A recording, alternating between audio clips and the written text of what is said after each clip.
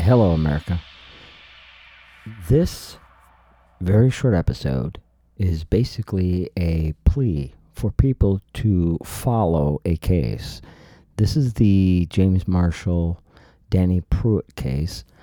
It appears that Marshall has an in-person appearance in an Alamosa combined court. It's scheduled for 11 a.m. in that time zone. The case number is Delta 22020 Charlie Romeo 169. Hopefully, if I don't put any kind of video up, you can see from the thumbnail what you can find out how to get there and check for updates yourselves. I've covered this shooting in previous episodes, but here's kind of an update in case you didn't catch any of those. Last summer, James Marshall was acting more and more disturbed. He's a criminal defense lawyer who I believe he came from Ohio. He was educated, got his law school degree, training and such in Ohio. But he's in Alamosa, Colorado.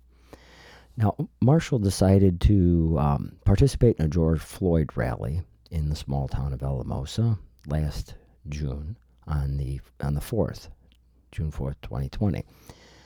Marshall grew more and more agitated as time went by. Apparently, he didn't think the protest was doing enough.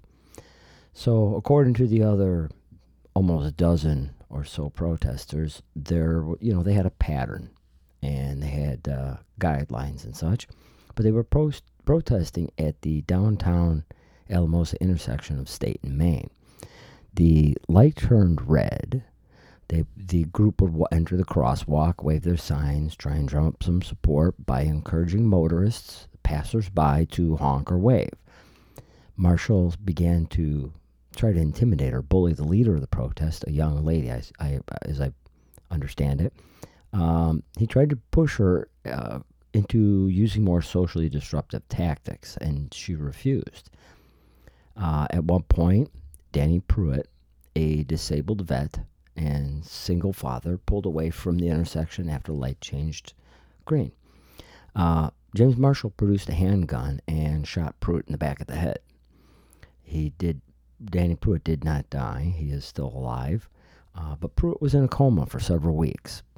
The thing about it right now is that we know that the legal teams are trying to work out some kind of a deal. What kind of deal? Not sure. But we do not know if there's a plea or if it's going to go to trial.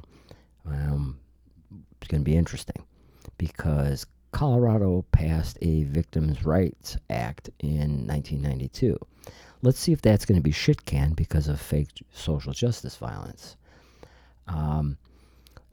So far, what we know is the date that this happened, the protesters, after the shot was fired, they dispersed quickly because they're liberals and they'd rather not see if they could render aid to somebody they just shot.